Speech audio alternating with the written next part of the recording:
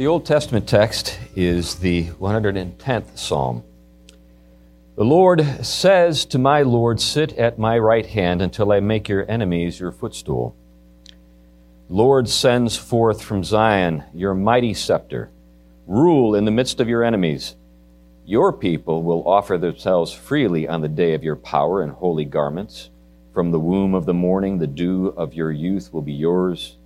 The Lord has sworn and will not change his mind. You are a priest forever after the order of Melchizedek.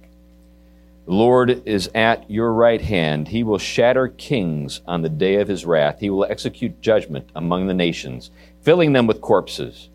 He will shatter chiefs over the wide earth. He will drink from the brook by the way. Therefore he will lift up his head. The word of the Lord.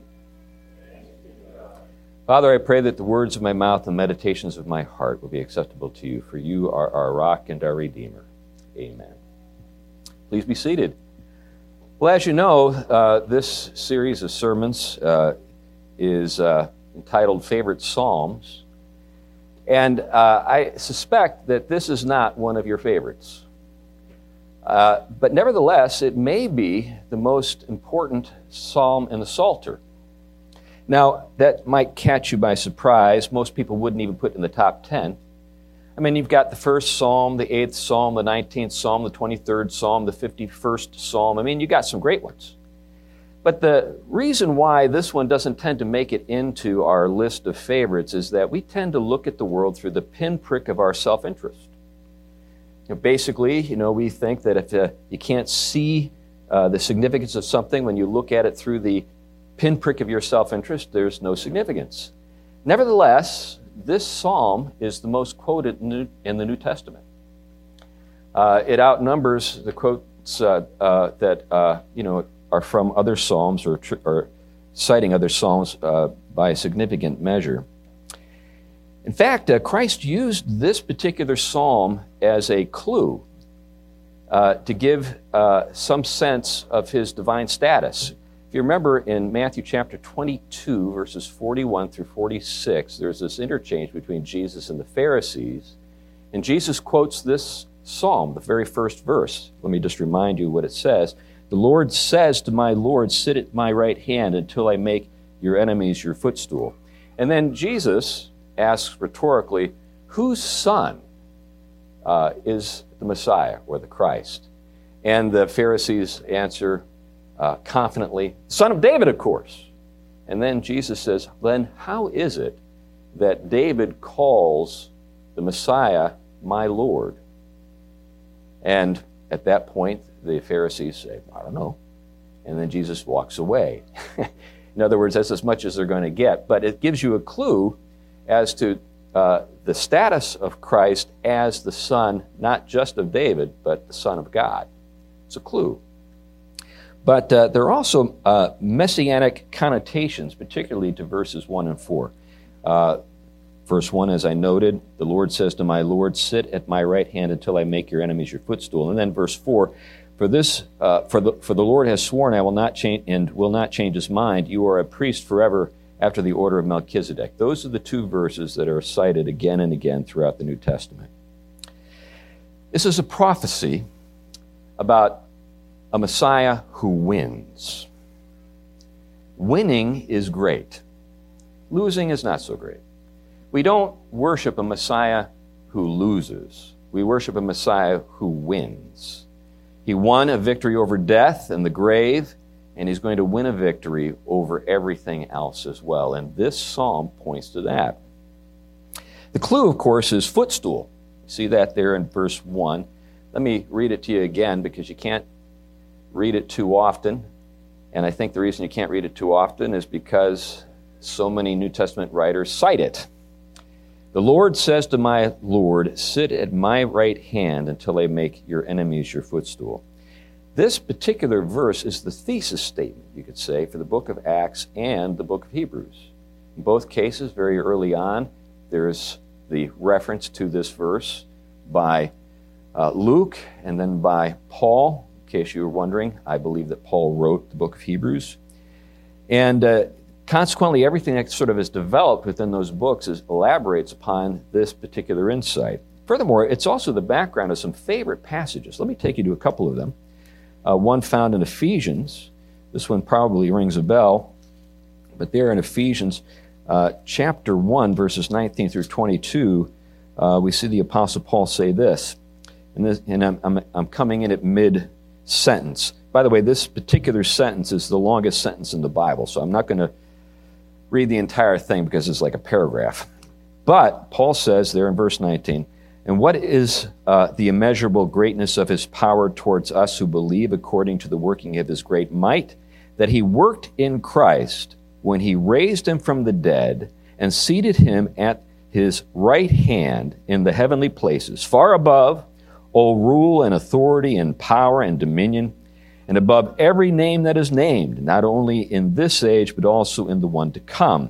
And he puts all things under his feet, and gave him as head over all things to the church, which is his body, the fullness of him who fills all in all." And then, if you turn over to Philippians, just the very next book, you see something quite similar there in chapter 2, verses 9 through 11.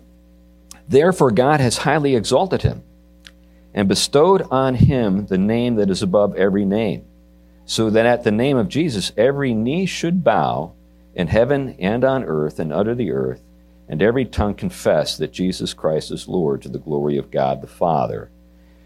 So, that makes it pretty clear. This is about the Messiah winning. This is about the Messiah exerting his authority and rule in this world. And there's this reference to a footstool. And a footstool has some significance, as we see in the Old Testament. David in 1 Chronicles chapter 28, I think it's verse 26, he makes reference to his desire to build a temple, and the fact that he's not permitted to do so, but that his son will do it, to serve as a footstool for God. The throne is above, the footstool is below, the temple is where the footstool is located, which is the Ark of the Covenant. And then, in a reference to the temple and its insignificance, actually, we have in Isaiah chapter 66, verse 1, that statement, "Heaven is my throne, and the earth," not just Jerusalem and the temple, but the earth itself is my footstool. In other words, subject to my rule. So there's a kind of double meaning here, but there's also a double meaning in the sense that this footstool is also the kneeling stool for us as we acknowledge our subjection to our Lord, but also as a place of supplication where we can bring our requests and seek his favor. So all of this is in the background, and early Christians didn't miss the significance of this. In fact, they thought this was really the core of the matter, the thing that they believed is good news. Now, why do we miss it? Why do we sort of dismiss this as almost insignificant? Hardly ever think about it. Well, I think in part it has to go, it goes back to my comment earlier about the pinprick of self-interest through which we view everything in Scripture. But there's another sense in which I think there's a problem, and that is there's a kind of otherworldliness that we suffer from, in which there's kind of a wall of separation between heaven and earth in our minds. Now, this wall of separation is breached many times in Scripture, and we see things come together in particular people, and in particular we see that occur in the case of Melchizedek.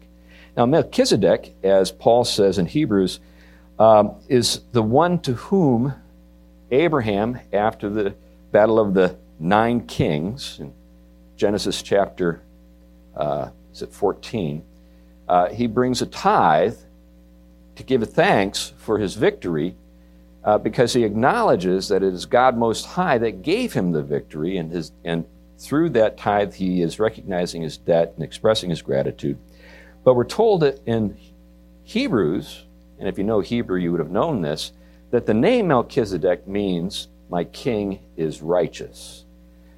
He's a priest of God Most High, and yet he is a king. There's some insight here that I think we miss. Because we tend to view kings and priests as having different callings, it's hard for us to pull them together and think of them as sort of being embodied in a single person, or those offices being embodied by a single person. But here we have it with Melchizedek. And by the way, this isn't something that was lost on other cultures, even pagan cultures. Pontifex Maximus was one of the titles that was used to address Augustus Caesar. And it meant, essentially, that he was the high priest. He was not only the emperor, he was the high priest of the Roman people. We have statues of Augustus in his regalia as priest.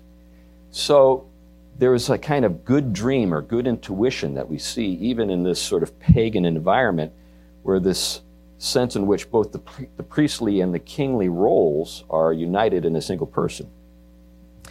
Now, I know that in the back of our minds as Americans, there's the thought, what about the separation of church and state? I mentioned a wall of separation between heaven and earth. I think as Americans, we tend to immediately turn to the wall of separation between church and state. And what do we do with that when we think about Christ and his lordship and the exercise of his authority and all things being made subject to him? One of the things I think it's worth noting or keeping in mind is that the phrase wall of separation from church and state, of church and state, is not in any document that was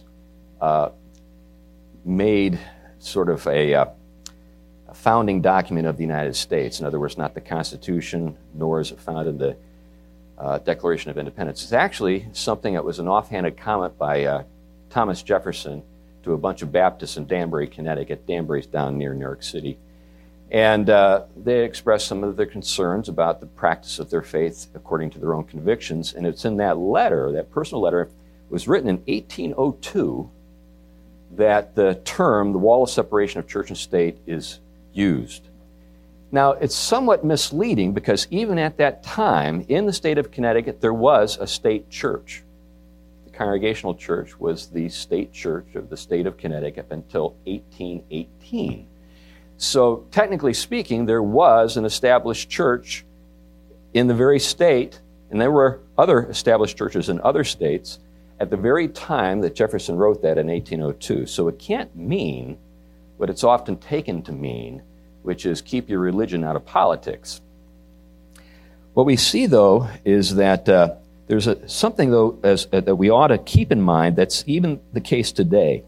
I read an interesting book here recently entitled The Constitution of Church and State by Samuel Taylor Coleridge. It was published originally in 1830. And in that book, he's reflecting upon the relationship of the church to the state. And he's also thinking about the nature of constitutions. And one of the things to keep in mind when you think about a constitution is, as Americans, we think of a written document. There is a constitution, and if you want to go and look at it, you can do that. Go to Washington, D.C., and get in line, and you can see it there under glass. But a constitution, properly understood, is an order. And when we think about the health of a body, whether we're talking about a human body or a political body, the constitution of that body is how well it's working. Its health is what's being alluded to when we speak about constitution. So this is an old-fashioned way of thinking or old-fashioned way of talking. Once upon a time, people back in the late 19th century, early 20th century would talk about going out for their morning constitutional. What do they mean? I'm going to take a walk. Why? Because it's good for my constitution. The written constitution that we have, which I'm very grateful for, was an attempt to codify the way of life that had already been in practice in the colonies. This was a set of English rights and responsibilities, a way of life that they already believed was something to be enjoyed. And what they were concerned about was they felt like their rights as Englishmen were being violated, and they were engaged in a conservative revolution, very different from the French Revolution. The conservative revolution was intended to preserve what was already the case, and because they didn't want to lose sight of what was the case, they wrote it down. This is all kind of stuff that you should have learned about in middle school, but they don't teach it anymore. But anyway, that's what happened. Now, within this framework of this book, The Constitution of Church and State, Coleridge is reflecting upon the relationship between the established church and the state, and something else he refers to, get this, as the national church. In Coleridge's mind, the national church was not the same thing as the established church. What he was getting at is that there is a kind of clerisy. By the way, the word clerisy is a word that he coined. It's obviously related to clergy, but he wanted to make a distinction. He said the clerisy are the intelligentsia of any civilization. Any nation has an intelligentsia. It includes everyone who is educated and has influence, regardless of what their background is. Perhaps it's law, perhaps it's medicine, perhaps it's science, perhaps it's philosophy, perhaps it's something else. But the clerisy in a society is de facto the established church. Let me let you just kind of mull over that a little bit. What that means, in effect, if he's correct, and I believe he is, we have an established church. There is a clerisy that governs us, that influences public opinion, and it's explicitly, self-consciously anti-Christian. I've been in touch with it pretty intimately my entire adult life. And you might be able to associate or sort of, some experiences that you've had with what I'm talking about. What this means then is that there is a system of beliefs, a way of looking at the world, a worldview, if you want to use that term, that influences public life, legal practice, the way governments govern, and it's just the way it is. It's just the fact. Now, in relationship to that, how should we think about the church and our role in our society? We have a leavening influence. By the way, the Western world owes a great debt to Christianity. Don't let anybody talk you out of that. In fact, a recently published book entitled Dominion by Tom Holland, who is an atheist from the United Kingdom, notes that the Western world is the way it is precisely because of the dominion of Christ. Putting it a little more strongly than he would have, he would refer to simply the influence of Christianity. But there's no doubt that if you took the empire, the Roman Empire, and contrasted it with the world we live in today, a huge difference is evident. And the only thing that he can attribute it to, and by the way, this is a fairly common view in the academy, the only thing that could explain this difference is the Christian faith. Now tell me, where would you rather live? In the halcyon days of the Roman Empire, where there's 1 million slaves in the city of Rome, or the world we live in today? What's the difference? Even when it comes to science. This is one of the marvelous things that when you study the history of Western thought, you come to see that even something like science, which is this status of infallibility in our society today, owes its existence to the Christian faith. Look at Stanley Jackie, look at a number of other researchers on the subject. It's not even debated. It's just simply ignored. Why is it ignored? Because if it were acknowledged, there would be a sense of debt. Now you know why, perhaps, in part, statues are torn down and defaced across the Western world. So we live in a world where the churches already have an influence and the rule of Christ is already being felt. Nevertheless, there is an important distinction, and there's a distinction between Caesar and God, and we see it in Scripture. Going back to Matthew chapter 22, this time at verse 21, we see, again, Jesus being questioned. And the question is asked, is it lawful to pay taxes to Caesar? You remember the episode, right? And Jesus very cleverly says, any of you guys got a coin on you? And one of the Pharisees, oh yeah, sure. And he pulls out the coin. And guess what's on it? A graven image. Interesting. One of the Pharisees had a graven image in his pocket. But anyway, and by the way, that graven image was of a god. Caesar, who is acknowledged as divine. And then Jesus says, who is that image of? And the guy says, well, Caesar, of course. And then Jesus says, render unto Caesar the things that are Caesar's, and unto God the things that are God's. And in that statement, he cuts through and exposes the heresy for what it is. Caesar is not God. By the statement, he makes a distinction.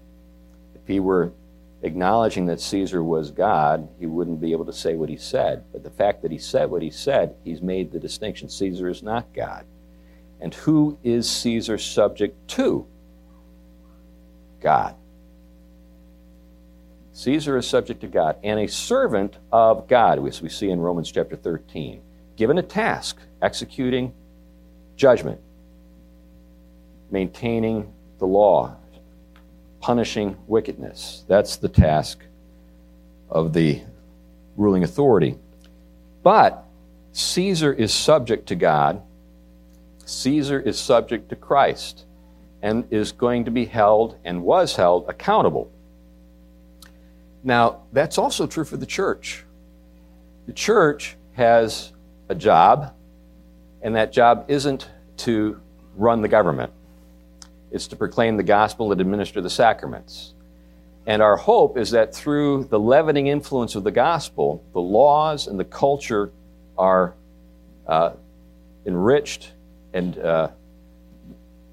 render glory to God and are a means by which human beings flourish in a society. So, with all that said, where does that leave you and me? Where do we fit into all this? I'd like to reflect on that with you for a little bit before I conclude. I think we see what we're supposed to do here in verse 3. And this is the only thing we're supposed to do, but it's one of the things. We see there in verse 3, your people will offer themselves freely on the day of your power, in holy garments. We are to welcome that day. We're to look forward to the knowledge of the Lord covering the surface of the earth, as we see in Habakkuk chapter 2, verse 12. And we're to pray for that to occur. So when Jesus taught us to pray, when our Lord taught us to pray, remember that line, we're to pray, let your will be done on earth as it is in heaven. There's no wall of separation, in other words, between heaven and earth. There is a wall of separation in the sense that what is not holy cannot enter into heaven, but the wall or the distance is transversed in the opposite direction. God's Spirit and God's own Son have come to earth to work among us to make us render acceptable service to God. And in the meantime, what we are to do is wage the peace. Wage the peace. Now, I'd like to think with you a little bit about the Pax Romana and the Pax Christi. This in the early church was often a set of things that were contrasted with each other. The Pax Romana, this is something to keep in mind. If you read the Aeneid, you learn that, first of all, the Romans believed that they were descended from the Trojans. I didn't know that until I read the Aeneid. But it was common knowledge amongst Romans that is where we're from. We're from Troy. So when the Roman Empire sweeps over Greece, it's sort of like payback in their minds for what occurred so long before.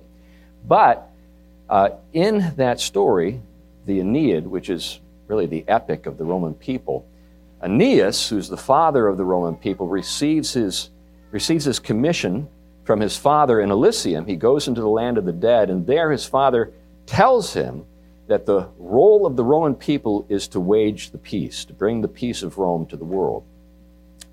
It meant that they were to bring the entire population of the world under the rule of the Roman people. That was their calling as Romans, to punish the wicked and reward the just. That's how they understood themselves. Now, obviously, that's not the way they were received. I'm not saying that was what people thought of them, but this is how they thought of themselves. They waged the peace. And we can say that up to that point, it's hard to find another civilization where you see the kind of technical and economic flourishing that you can identify with the Roman Empire. In terms of what we were able to pull off before the coming of Christ, it's about as good as it got. But the Pax Christi, the peace of Christ, was waged in a very different way.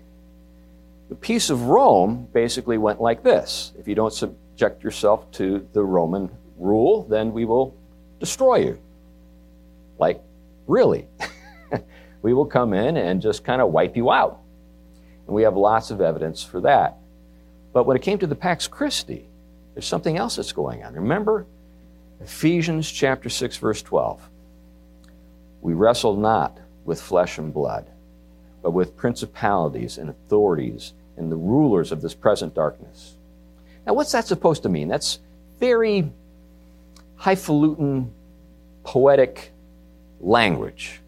Well, just turn back a few chapters or a book or two to 2 Corinthians chapter 10, verses 3 through 5. In fact, let me take you there and read it to you. So this is 2 Corinthians chapter 10, verses 3 through 5. And by the way, I've often wondered why we don't hear more about this passage. It seems to me that it answers the question, how do we wage this war? So there we see the Apostle Paul say, though we walk in the flesh, we are not waging war according to the flesh. For the weapons of our warfare are not of the flesh, but have divine power to destroy strongholds. We destroy arguments and every lofty opinion raised against the knowledge of God, and take captive every thought to obey Christ. What's he saying? He's saying we wage war through persuasion, through argumentation, by making the case for Christ and witnessing to what he has accomplished. That's how we wage war. And we pray. So it's prayer and persuasion. Going back to Ephesians chapter 6, the statement that I paraphrased for you a moment ago is followed by the description of the armor. Remember that? The belt of truth, the breastplate of righteousness, and so on and so forth. And then you get to the very end of the list. What do you have to do at that point? Pray. Pray. Pray. Paul says pray. So we pray and we persuade, and that's how we bring the peace of Christ, the Pax Christi. That's what we're called to do. And guess what? We win. That's the great news. We win. This isn't the place where we lose. This is the place where Christ wins. Never lose sight of that. Christ has won and is winning and will win. Now, our choices are real, but every knee will bow and every tongue will confess that Christ is Lord, either with rejoicing or because there's really no other alternative. It just is the case. It is the fact. C.S. Lewis, I noted earlier that in the Lord's Prayer we're told to pray, thy will be done on earth as it is in heaven. C.S. Lewis said, in the end, at the final judgment, it'll work like this. Either we say to Christ, thy will be done, and we enter into his joy, and we reign with Christ, or Christ says, thy will be done. Depart from me. I never knew you. What shall it be? Let's pray. Father, I pray for myself, for our congregation, for those we encounter every day. Thank you that we see the leavening influence of your word and of the Spirit as it's working even now in our society. We look around and we're dismayed by all the things that seem to indicate that this is not the case. Nevertheless, for those with eyes to see, we can see that the wheat and the tares are growing together, and the And there are some remarkably wonderful things going on right now. They don't make the news. They're not in the Wall Street Journal or the New York Times, but that doesn't matter. They've gotten lots of things wrong over the years, even though they never admit it. And we are glad, though, that you are the source of all truth, and you interpret your own word. And we pray, Lord, that you will help us to be faithful witnesses and wage the peace of Christ wherever we are. In Christ's name, amen.